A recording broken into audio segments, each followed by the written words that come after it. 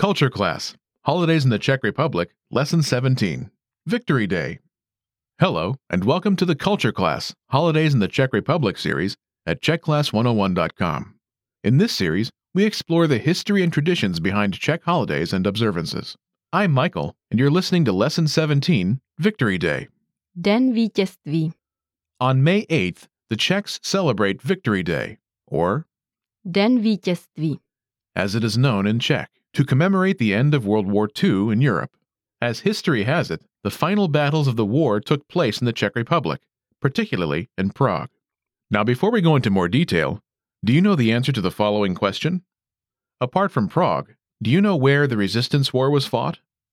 If you don't already know, you're about to find out, so stay tuned. To this day, there is still disagreement among Czechs about when to celebrate Victory Day. The Nazis surrendered on the night of May 8th, but the fighting in Prague didn't completely come to an end until May 9th, or in Czech, 9. května. Moreover, the official signing of surrender took place in the Soviet Union, so due to the time difference, the papers were technically signed on May 9th. However, since the 90s, this holiday has been celebrated on May 8th.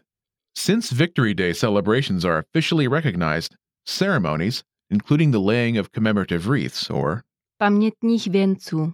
in remembrance of war victims, are observed by more than just a few political leaders, war veterans, political prisoners, and the general public are all present at these events.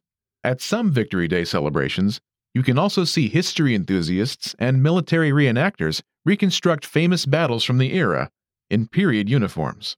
This activity is particularly beloved by many of its spectators. The symbol of this holiday is the lilac, or Šeřík. which blooms during this period. Prague residents shower these flowers on the Red Army soldiers, or Vojáky Rudé armády.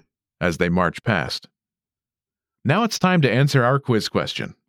Apart from Prague, do you know where the resistance war was fought?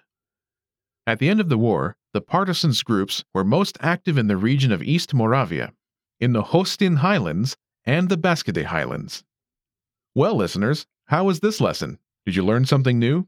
Have you ever seen or taken part in a historical reenactment? Leave a comment telling us on czechclass101.com, and I'll see you in the next lesson.